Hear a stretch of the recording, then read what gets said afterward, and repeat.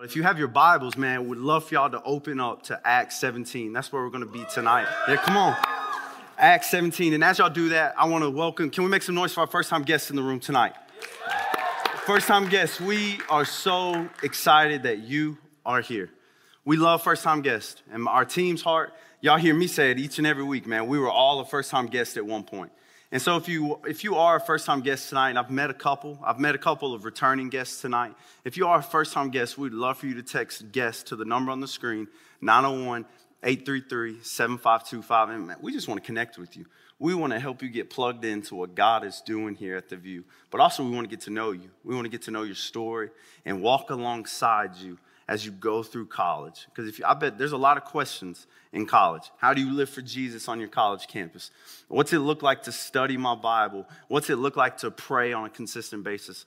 What's it look like to live out my faith? We want to answer those questions and come alongside you. So if you are a guest, man, please text the number. But also, we got a guest table in our back corner. Man, college students will be back there after the service. Our team will be back there after the service. So please, you can fill out a guest card back there. And we also got a cool little gift for you. We got a little goodie bag for you back there. And man, we would love to meet you. We'd love to get you plugged in.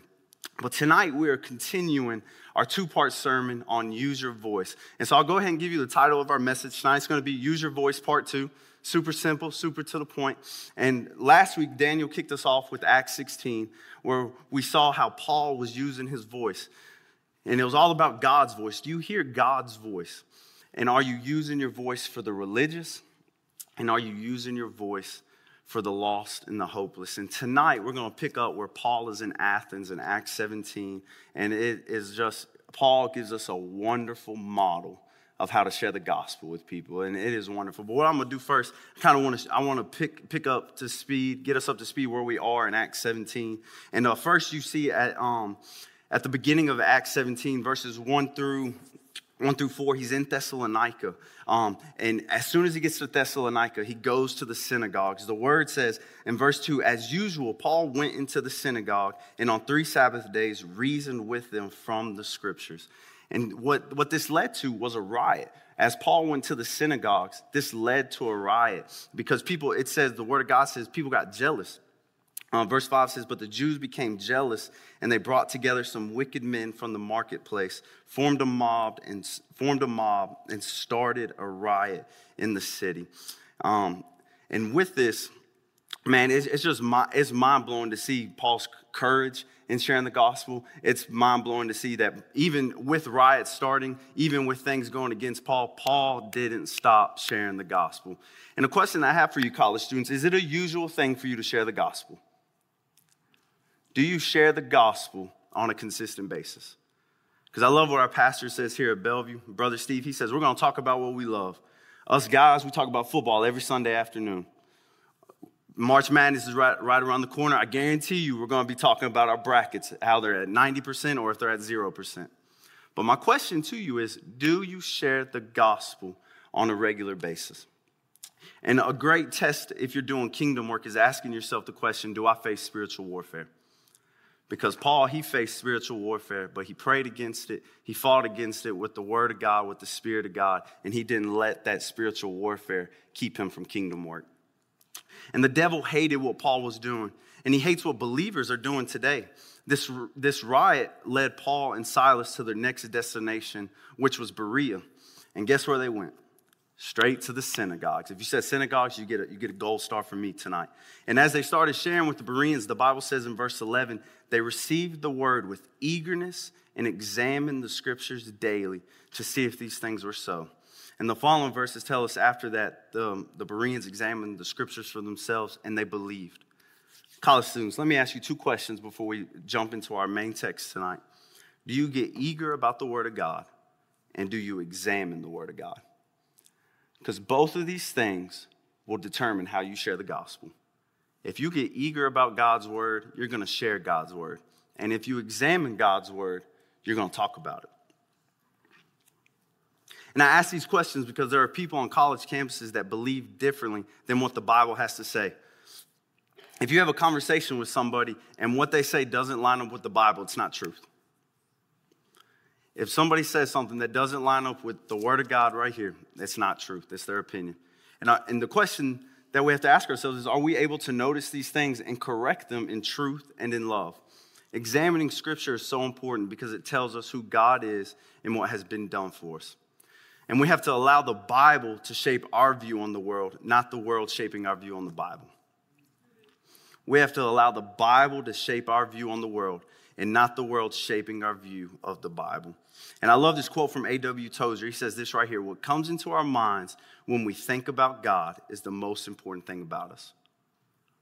College students, what comes to your mind when you think about God? Because Tozer says that's the most important thing about you.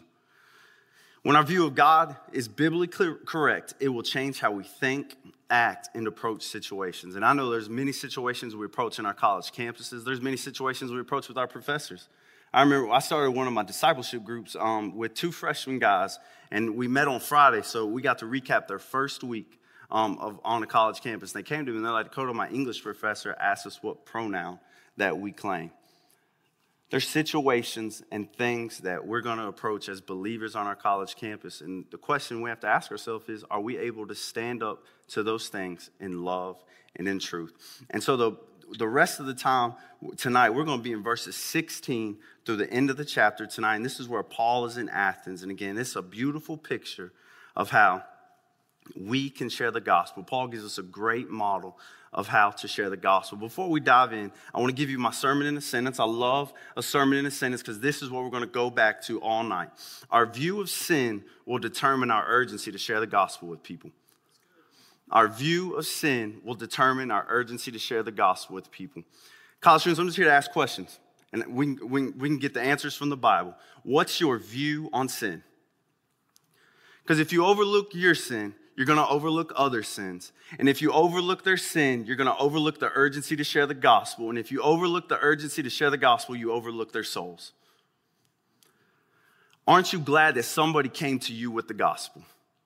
Because Jesus changed my life. I am thankful that Daniel Harris sat me down in a Wendy's parking lot and shared Jesus with me. I'm thankful that he took me to a beach week. I heard the gospel and I received Christ because it was an urgency to him. So our question tonight is, how do you view sin? Because it will determine your urgency to share the gospel. And from our passage tonight, I have 2 main questions that we need to ask when it comes to sharing the gospel. But before we dive into our passage, I would love to pray for us. Man, we're going to dive in to see how Paul shared the gospel with the people of Athens. Let's pray. Heavenly Father, you're good, Lord. God, I thank you for you. God, I thank you for the sweet name of Jesus. Lord, I pray that for anybody in here that doesn't know Jesus, Lord, I pray that you would soften their hearts, God, that they would respond to your love, that you came down to this earth. You died on the cross for our sins, but the story doesn't stop there, God. You raised your son from the grave bodily 3 days later, conquering our sin, conquering the grave, and conquering death, Lord. And if we respond to that with repentance, we get to have a relationship with you, Lord. God, I thank you for all the first-time guests in this room, Lord. We beg for your presence to meet with us tonight. If that's your prayer tonight, say amen. Amen. So I'm going to start reading Acts 17, verses 16, and I'm going to go through verse 21. And God's word says this right here. While Paul was waiting for them in Athens, he was deeply distressed when he saw the city was full of idols. If you have a pen tonight, circle distressed. So he reasoned with those who worshiped God as well as in the marketplace every day with those who happened to be there. Some of the Epicurean and Stoic philosophers also debated with him. Some said, "What is this ignorant show-off trying to say?" Others replied, "He seemed to be a preacher of foreign deities because he was telling the good news about Jesus and the resurrection." They took him and brought him to the Areopagus and said, "May we learn about this new teaching you are presenting, because what you say sounds strange to us, and we want to know what these things mean." Now all the Athenians and the foreigners residing there spent their time on nothing else but telling or hearing something new. My first question for us tonight, college students, when it comes to using our voice, how do you feel about the sin in your city? How do you feel about the sin in your city? And I asked you to circle deeply distressed because from the jump of our passage tonight, verse 16, when Paul was waiting for Timothy and Silas to get to Athens with him, he was deeply distressed because he saw that the city was full of idols. College students, do we respond with that same feeling? Are we deeply distressed that our college campuses are full of idols? There's college students all over your campus. It doesn't matter if it's CBU, doesn't matter if it's Rhodes, it doesn't matter if it's Memphis, doesn't matter if it's Southwest. There's college students on your college campus sitting right next to you in your college in your college classroom, and they don't believe in the name of Jesus. And they are worshiping a false god. They are worshiping money. They're finding their fulfillment in the career. They're finding their fulfillment in another person. They're finding their fulfillment, their excitement in a drug or in a drink or whatever. And they're trying to fill this gaping hole in their heart. And the only way to fill it is with the name of Jesus. But my question is, are you deeply distressed about that? Or do you overlook your sin?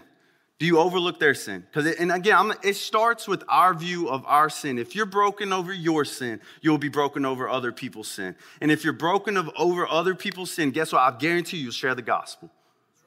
I say this all the time. The most selfish thing we can do as Christians is not share the gospel. For the wages of sin is death, but the gift of God is eternal life through Christ Jesus our Lord. And it says free gift. Salvation came to you. Why would you keep it from somebody else?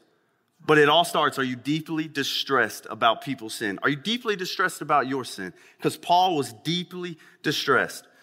And distress can be described as an extreme sorrow or pain. The idols in Athens didn't hurt Paul physically, but it hurt him spiritually because he knew what they were missing out on the God of creation. It hurt him spiritually. And when we are in distress, it gives us an urgency to act. When you are in distress, it gives you an urgency to act. And when I think about this in an illustration form. Anybody watch Criminal Minds?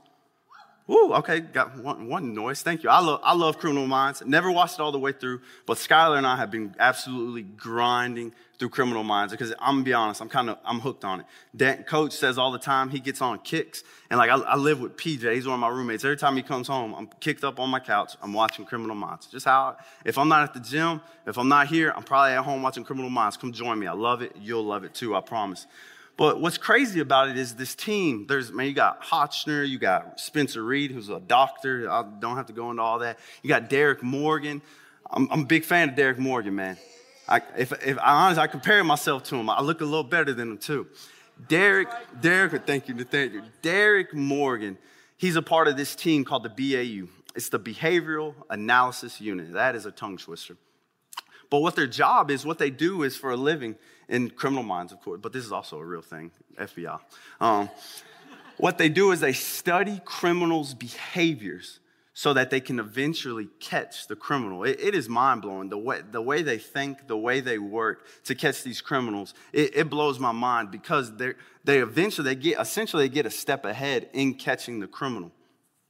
But what's crazy is this team needs each other to help catch the criminal.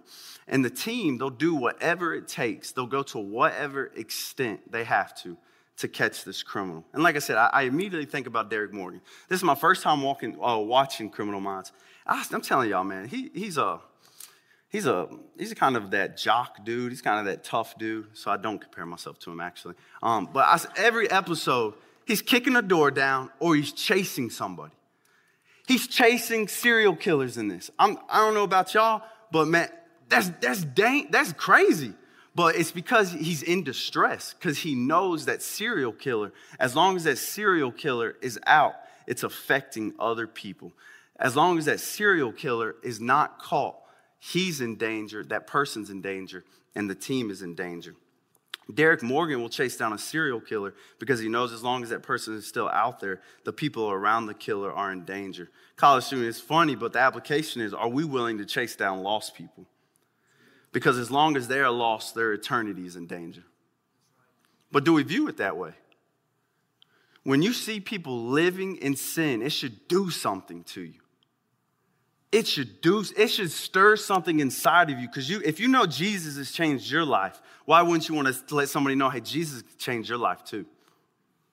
It should do something to you. And my question is, will you chase lost souls? Will you, as Daniel said last week, we have to use our voice for the religious. We have to use our voice for the lost and the hopeless. But what gives them hope is Jesus. That will fill every hole in their life is Jesus. But it's not up to them. It's up to the believers in the room. We have the life change. We have the Holy Spirit of God. We just have to share it with them. If you have a relationship with Jesus, you should have an urgency to share the gospel with people. And as I was studying, I learned this in Acts 9. It says, as soon as Paul got saved, he immediately started sharing the gospel. Acts 9:20 says, immediately he began proclaiming Jesus in the synagogues. He is the Son of God. What I do is when I share the gospel with people, I love this because I want them to tell somebody. When I witness somebody get saved, I always ask them, hey, what decision did you make today? Because I always want them to understand the decision they made. But number two, I encourage them. I say, go tell somebody about it. Because people should know that Jesus changed their life. Because that's the most important decision they'll make in their life. It's more important than getting married. It's more important than your career. It's more important than where you're living. It's more important than anything in your life that Jesus changed your life. Have you made that decision tonight? Has Jesus changed your life? Because, man, I've never met a person in my life that has regretted giving their life to Jesus. I know I haven't. He changed me from the inside out, and I fell madly in love with him. Read the word. I pray because I know he does things in my life that nobody else, nothing else can do. Will you give your life to Jesus tonight? But believers, are you in distress for people who don't know Jesus?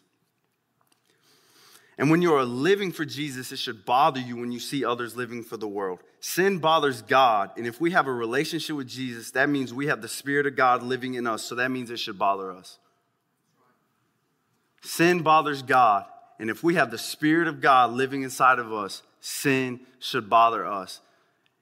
Sin should bother us. 2 Peter 2:8 says this, for as the righteous man lived among them day by day, his righteous soul was tormented by lawless deeds he saw and heard. And what this is referring to Lot when he was in Sodom and Gomorrah.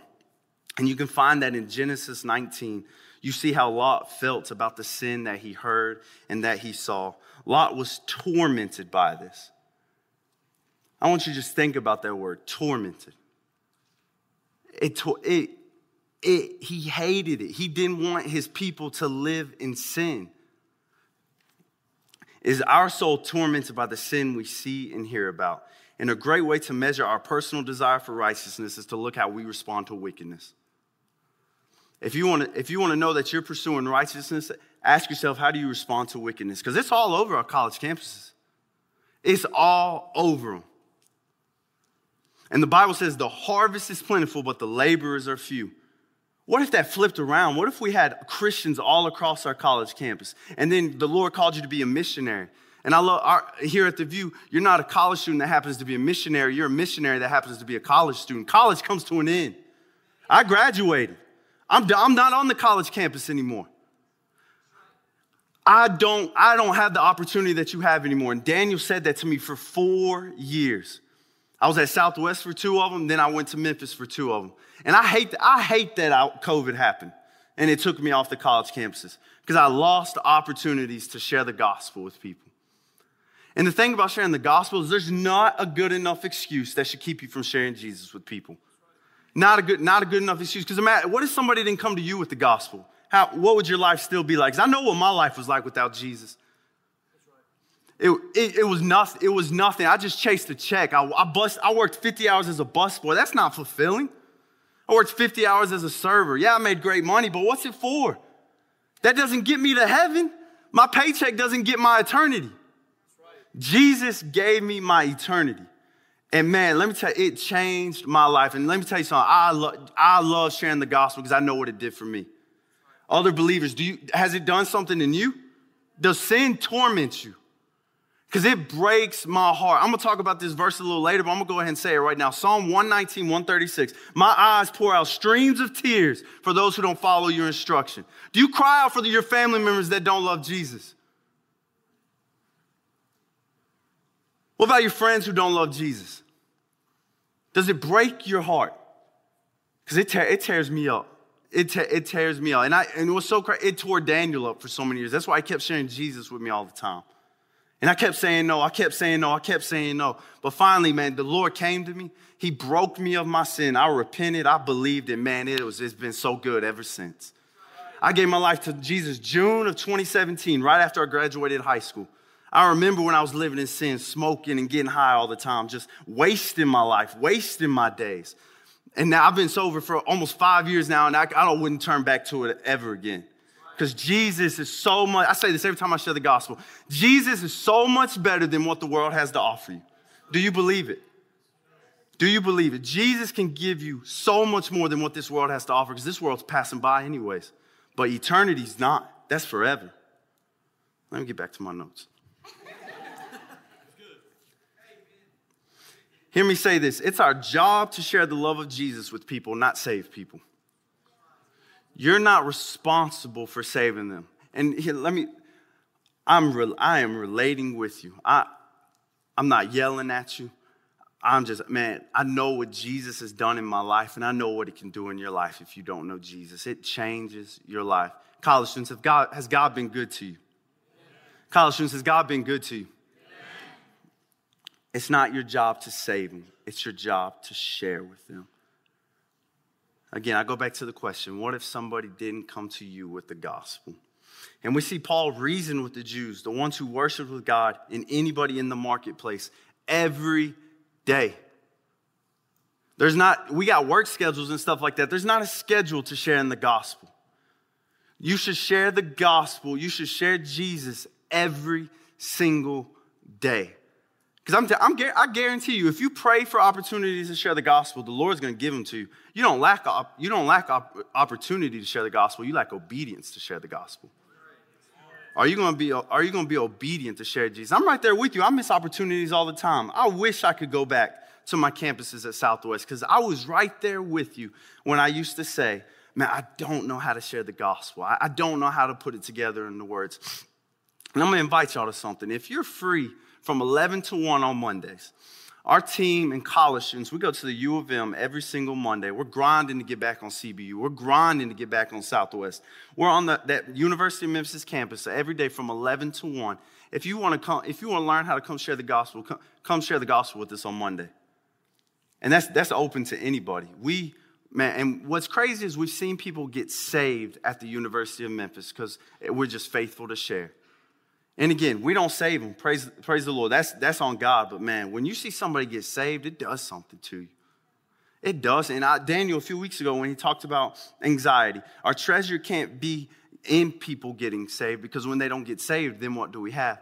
But man, when your treasure's in God, when you love God's word, when you meditate on his instruction day and night, you're going to be obedient to share the gospel, because you have a desire to see people get saved. And that is so sweet. What would it look like if you shared the gospel with somebody tomorrow? And when we go do campus ministry, we invite people to the View, yeah, but the joy is sharing Jesus, man. Like our pastor says every Monday, the View didn't change anybody. The guest cup we're going to give you tonight, if your guest didn't change you, Jesus Christ is what's going to change you.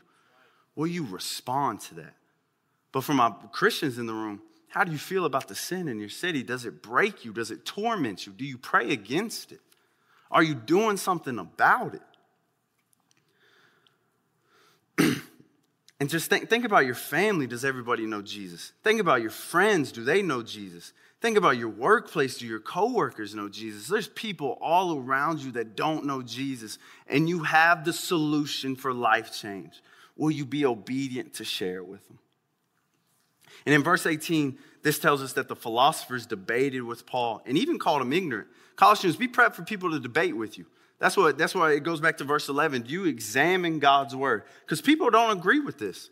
And they'll do whatever they can to find something to go against this. But let me tell y'all some college students, God's word doesn't contradict itself. Another thing, God's word is truth. Truth is truth, and that's what it is. This isn't my opinion. This isn't anybody else's opinion. This is God's word, and that's what we stand on at the View, and that's what changes lives is God's word, because it is truth. So that's why we encourage you to study God's word. You got to be a self-feeder. You need to grow in width and in depth of the word, because people are going to ask you hard questions. And I'm not telling you have to know everything, But as you study God's word and you learn more about the word, you're going to learn more about God. And man, there's nothing like it. There's nothing like learning about who God is. And in ancient Greece, so you might have questions about verse 18. It talks about the Epicurean and Stoic philosophers.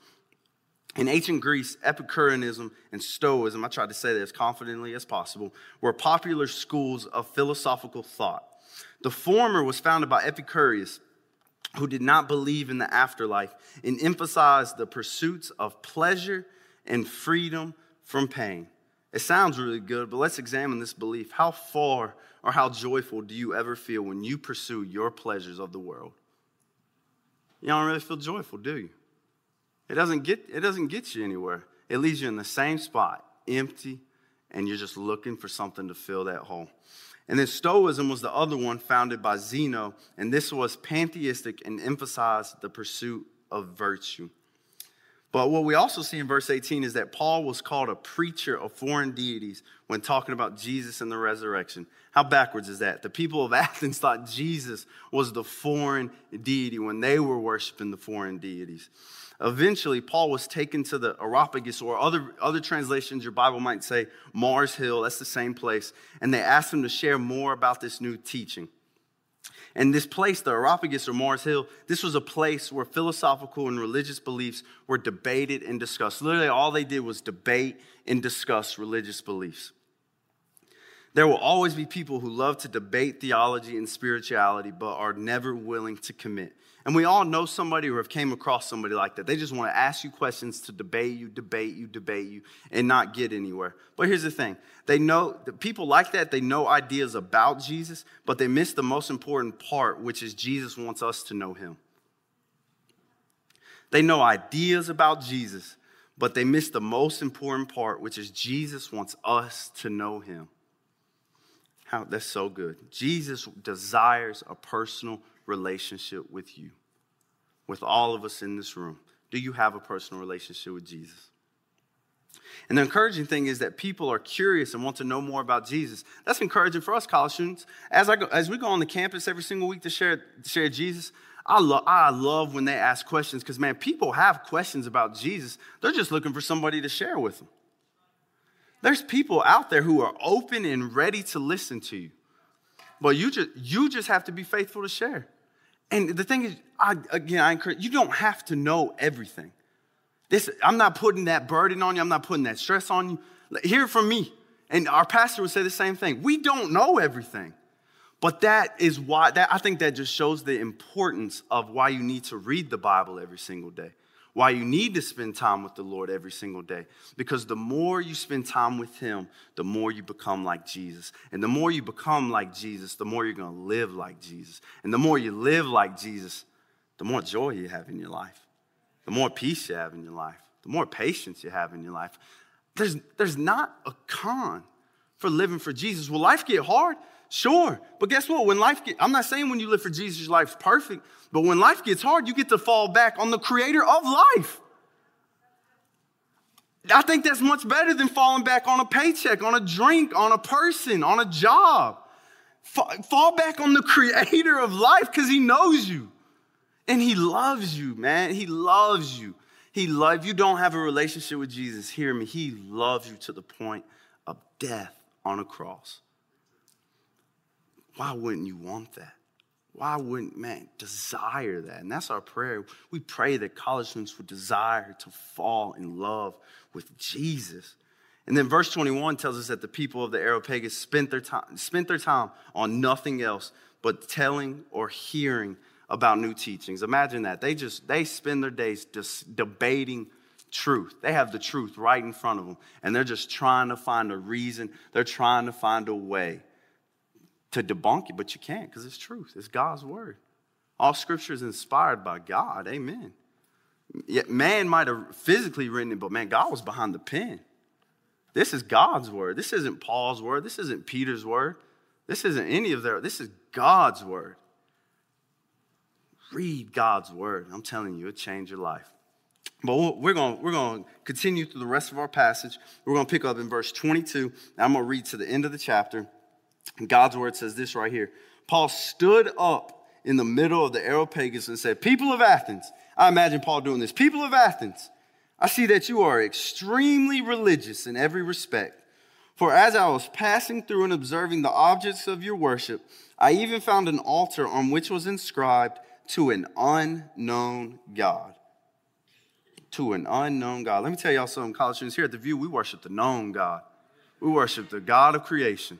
Who we worship isn't unknown because we know him and he knows us. Praise God. Imagine worshiping an unknown God. Leaves you empty. Let me keep reading God's word. "Therefore, what you worship in ignorance," they call Paul ignorant, but he had something to say about that. "Therefore, what you worship in ignorance, this I proclaim to you." Man, get ready. Paul's getting ready to share the gospel. "The God who made the world and everything in it, he is Lord of heaven and earth, does not live in shrines made by hands. Neither is he served by human hands as though he needed anything." Look at this. "Since he himself gives everyone life and breath in all things. From one man he made every nationality to live over the whole earth and has determined their appointed times and the boundaries of where they live. He did this so that they might seek God and perhaps they might reach out and find him, though he is not far from each one of us. For in him we live and move and have our being. And even as some of your own poets have said," here's the thing about the Areopagus, Mars Hill. Their poets even, look at this right here. This is so important. We'll talk more about this. "Even as some of your own poets have said, for we are also his offspring. Since we are God's offspring, then we shouldn't think that the divine nature is like gold or silver or stone, an image fashioned by human art and imagination. Therefore, having overlooked the times of ignorance, God now commands all people everywhere to repent, because he has set a day when he is going to judge the world in righteousness by the man he has appointed.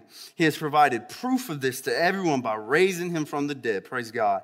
"When they heard about the resurrection of the dead, some began to ridicule him, but others said, 'We'd like to hear from you again about this.' So Paul left their presence. However, some people joined him and believed, including Dionysius the Areopagite, a woman named Damaris, and others with them."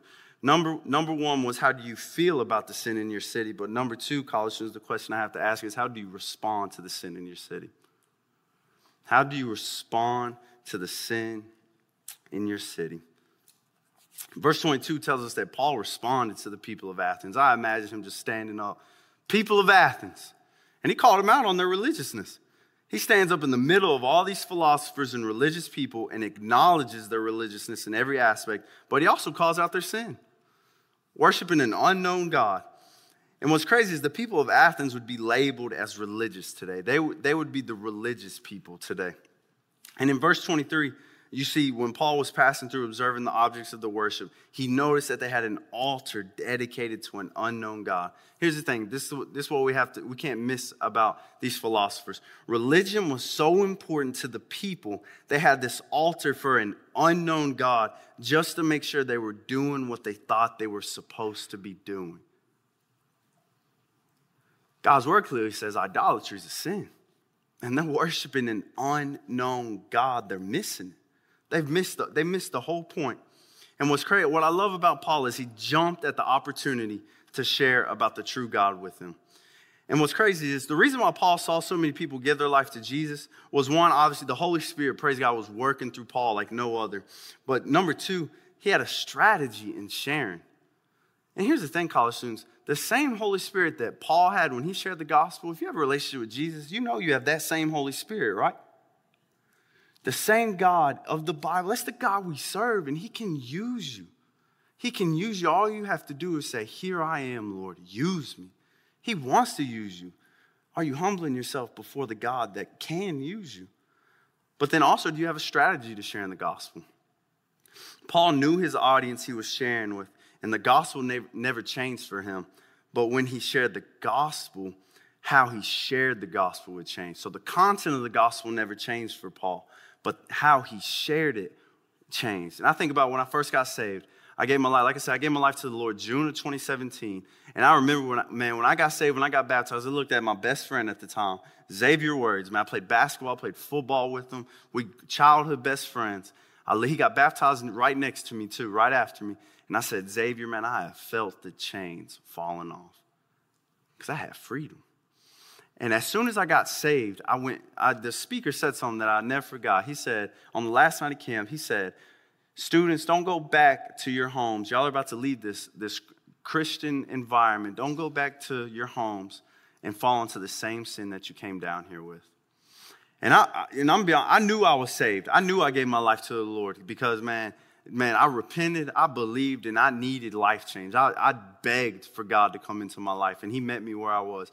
And when I came back to Memphis from that beach camp, I remember, my buddies at the time when I was working at Texas Roadhouse. Man, like I said, I busted my tail at Texas Roadhouse. My apron's in the rafters. They retired my apron out there. I remember going back to my coworkers because that was my community at the time. The people that I worked with at Texas Roadhouse, man, they were my best friends. And man, we played basketball together. We worked those 50 hours together. I mean, those were my boys. And when I went home, I told them, I said, fellas, I gave my life to Jesus.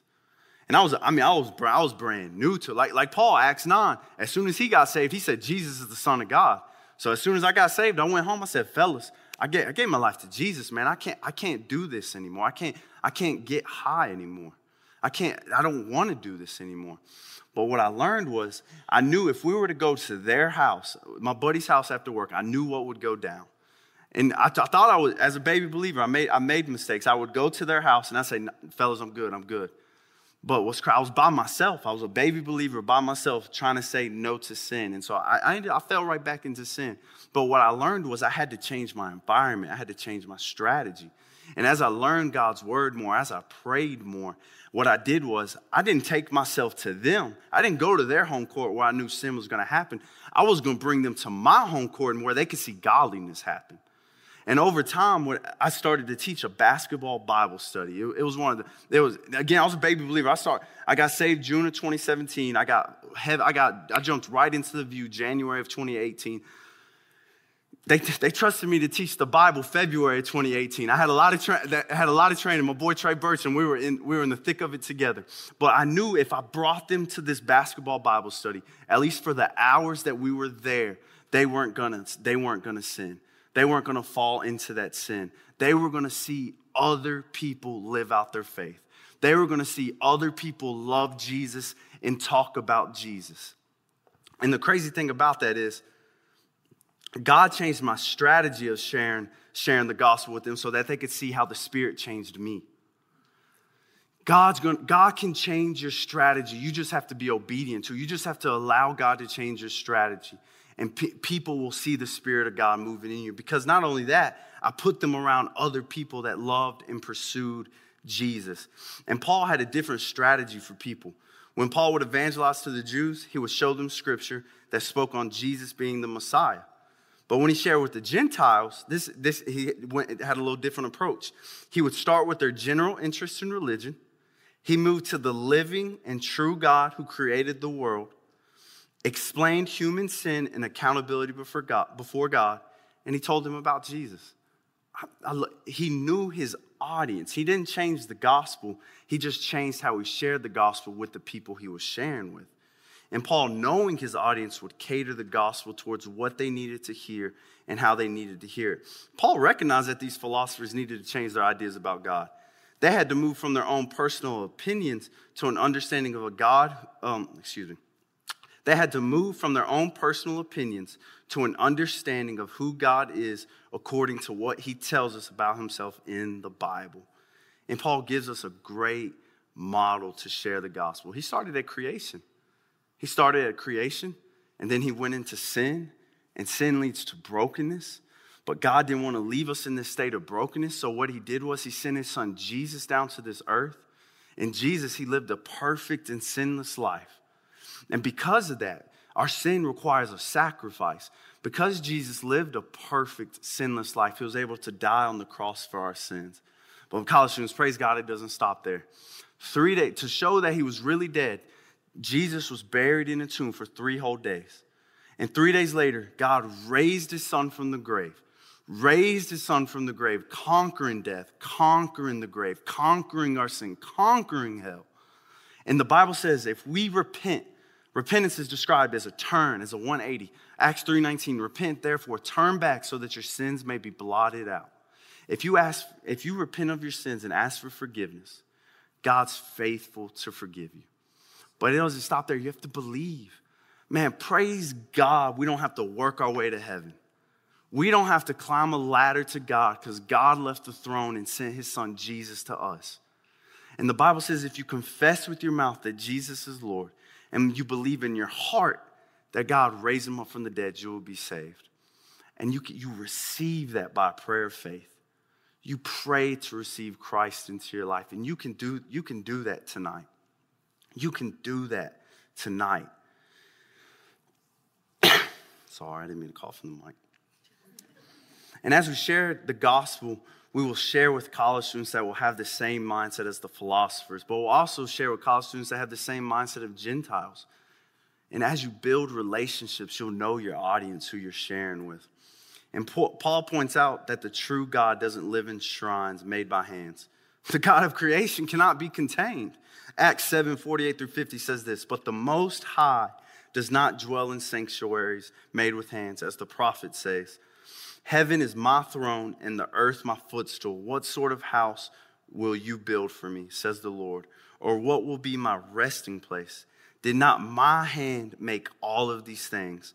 And then he reminded them that Paul said this right here, that God doesn't need to be served by human hands because God gave breath to all living things. And my mind immediately goes to Genesis 2:7. Genesis 2:7. Then the Lord God formed the man out of the dust from the ground and breathed the breath of life into his nostrils, and the man became a living being. But it doesn't stop there. Job 33:4. The Spirit of God has made me, and the breath of the Almighty gives me life.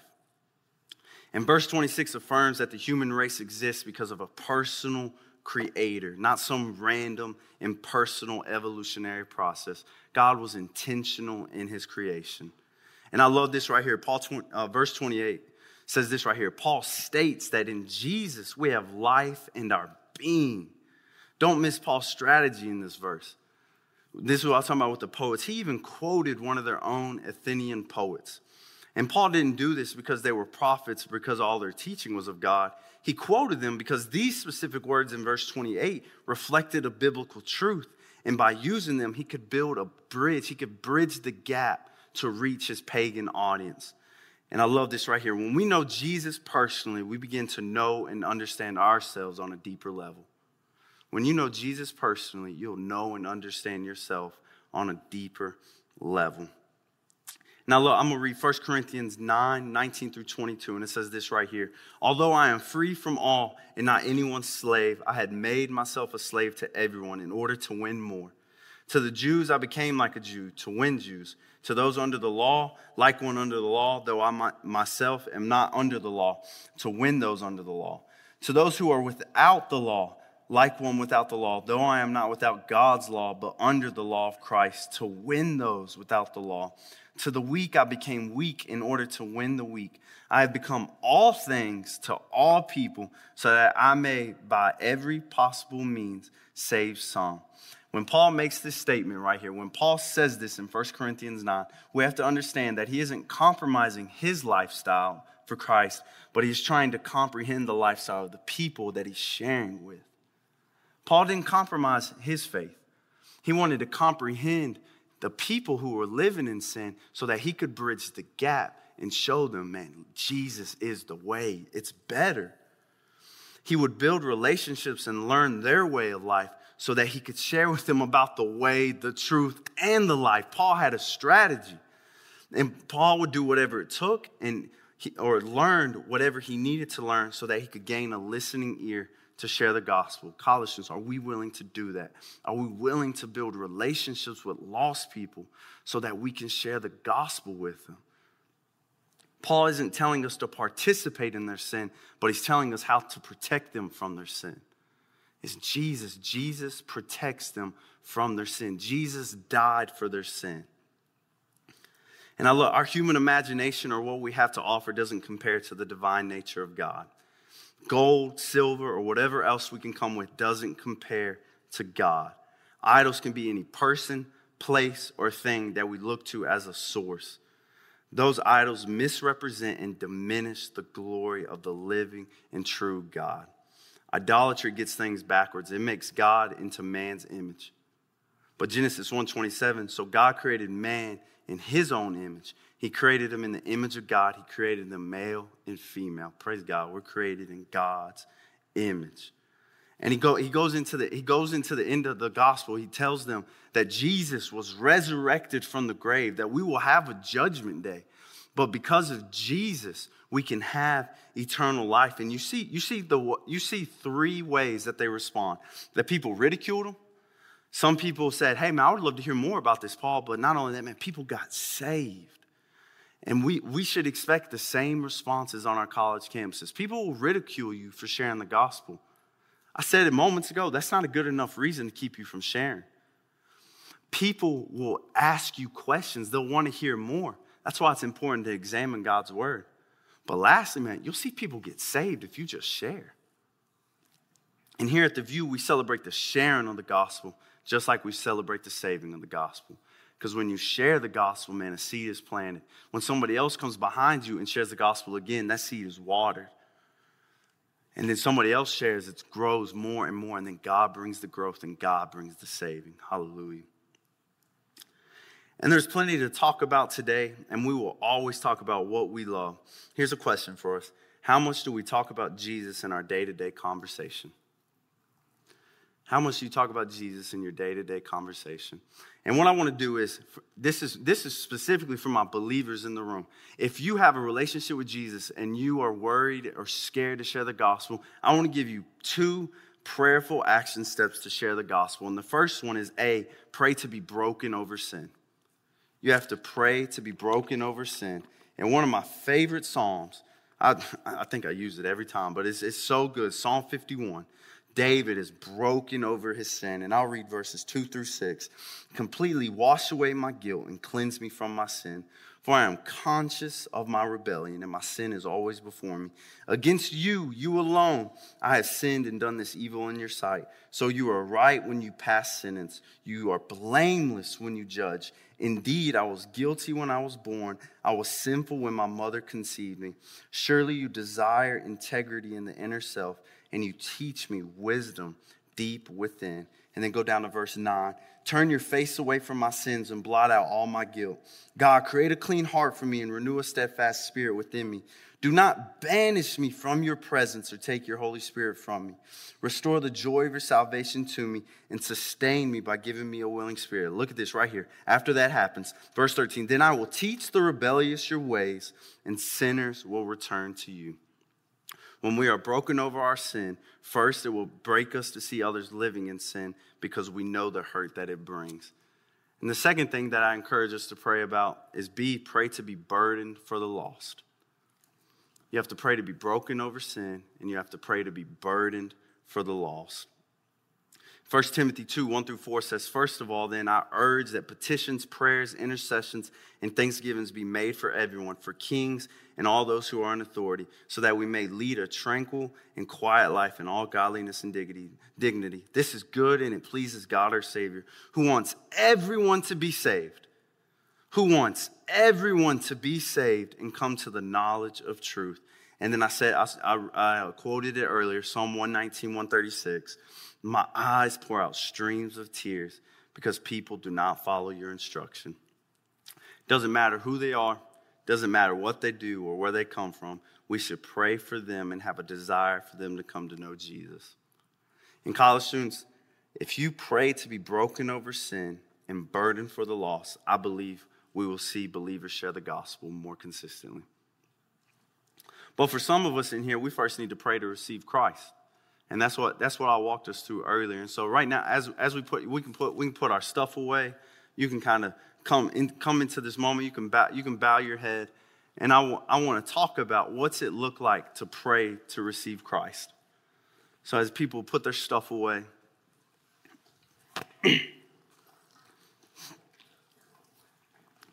as I said earlier, man, you see Paul. He started at creation, and that's exactly what I'm going to do, man. God created the heavens and the earth. God created male. God created female. God created everything on this earth. And when he saw his creation, he looked at it and he said, it is good. God saw his creation. He said it was good. But what happened was, God gave Adam and Eve, God gave them instruction. He gave them instruction that they could eat of any tree of the garden except of one tree. And the devil, he's described as a serpent in Genesis chapter 3, and he deceived Eve into disobeying God's instruction. And when she disobeyed God's instruction, that introduced sin into our life. That brought sin into our world. And sin is anything that goes against God's word. Sin is anything that goes against God's word. The Bible says, for all have sinned and fallen short of the glory of God. And what happens is this sin, it leads us to a state of brokenness. That's why we see so many bad things in the world, because it's a result of sin. You know, college students always ask, why did that happen? Why did that happen? Man, if it's a result of sin, that's why we see things like divorce, we see lying, we see stealing, we see cheating, we see murder, we see racism, we see all these things, but that wasn't God's intention. But like I said, man, God loves us so much. God loves you so much, college student, that he sent his son Jesus to this earth. Jesus being 100% man, 100% God. Tony Evans calls him the God-man. Jesus lived on this earth for 33 years, and he never sinned. He lived a perfect life, because we see in the Old Testament that sin requires a sacrifice. And Jesus was that sacrifice for our sins. And so what happened was Jesus, he carried the cross. He was crucified on the cross, and he died on the cross for our sins. The story doesn't stop there. He was buried for 3 days. I shared it moments ago. He was buried in a tomb for 3 days to show that he was really dead. But God, he showed that he conquered sin. He conquered the grave because he raised his son Jesus from the grave. He raised his son Jesus from the grave. And by the resurrection, we are able to have eternal life. We're able to have an eternal relationship with Jesus Christ. But we have to respond to that. And college student, you might have questions. Dakota, how do I pray to receive Christ? What you have to do is you have to repent. Like I said, Acts 3:19, repent, therefore turn back so that your sins may be blotted out. You have to turn your back on your old life and turn your face to God. It's you asking for forgiveness of your sins. But not only that, you have to confess with your mouth that Jesus is Lord. You have to recognize that you're a sinner and that you're in need of a Savior. And when you confess with your mouth that Jesus is Lord and believe in your heart that God raised Jesus from the dead, you'll be saved. And you can receive Jesus into your life as your personal Lord and Savior.